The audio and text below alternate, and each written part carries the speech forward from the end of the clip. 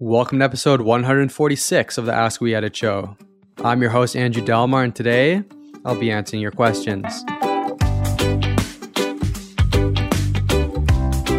Today's question is, how can I overcome imposter syndrome when podcasting?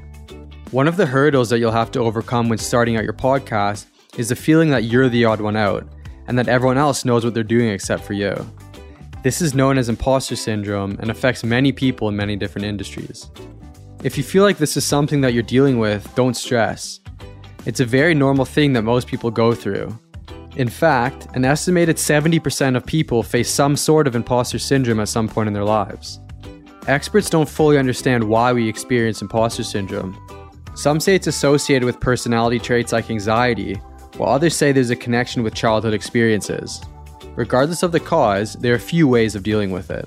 For starters, acknowledging the thoughts that you're having and voicing them will go a long way in helping to feel like there's not anything wrong with you, and that what you're experiencing is actually quite normal.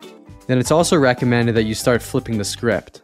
Instead of viewing yourself as an amateur amongst experts, rather view your situation as an opportunity to grow and develop, and even learn from those who you view as experts. Then lastly, and what I see as the most important piece of advice for podcasters facing imposter syndrome, is to fake it until you make it. You'll only get good at your craft through hours and hours of practice, so you might as well put your best podcasting face on and hit the ground running. You might hit a few speed wobbles along the way, but with enough consistency and dedication, you'll become a true master behind the mic.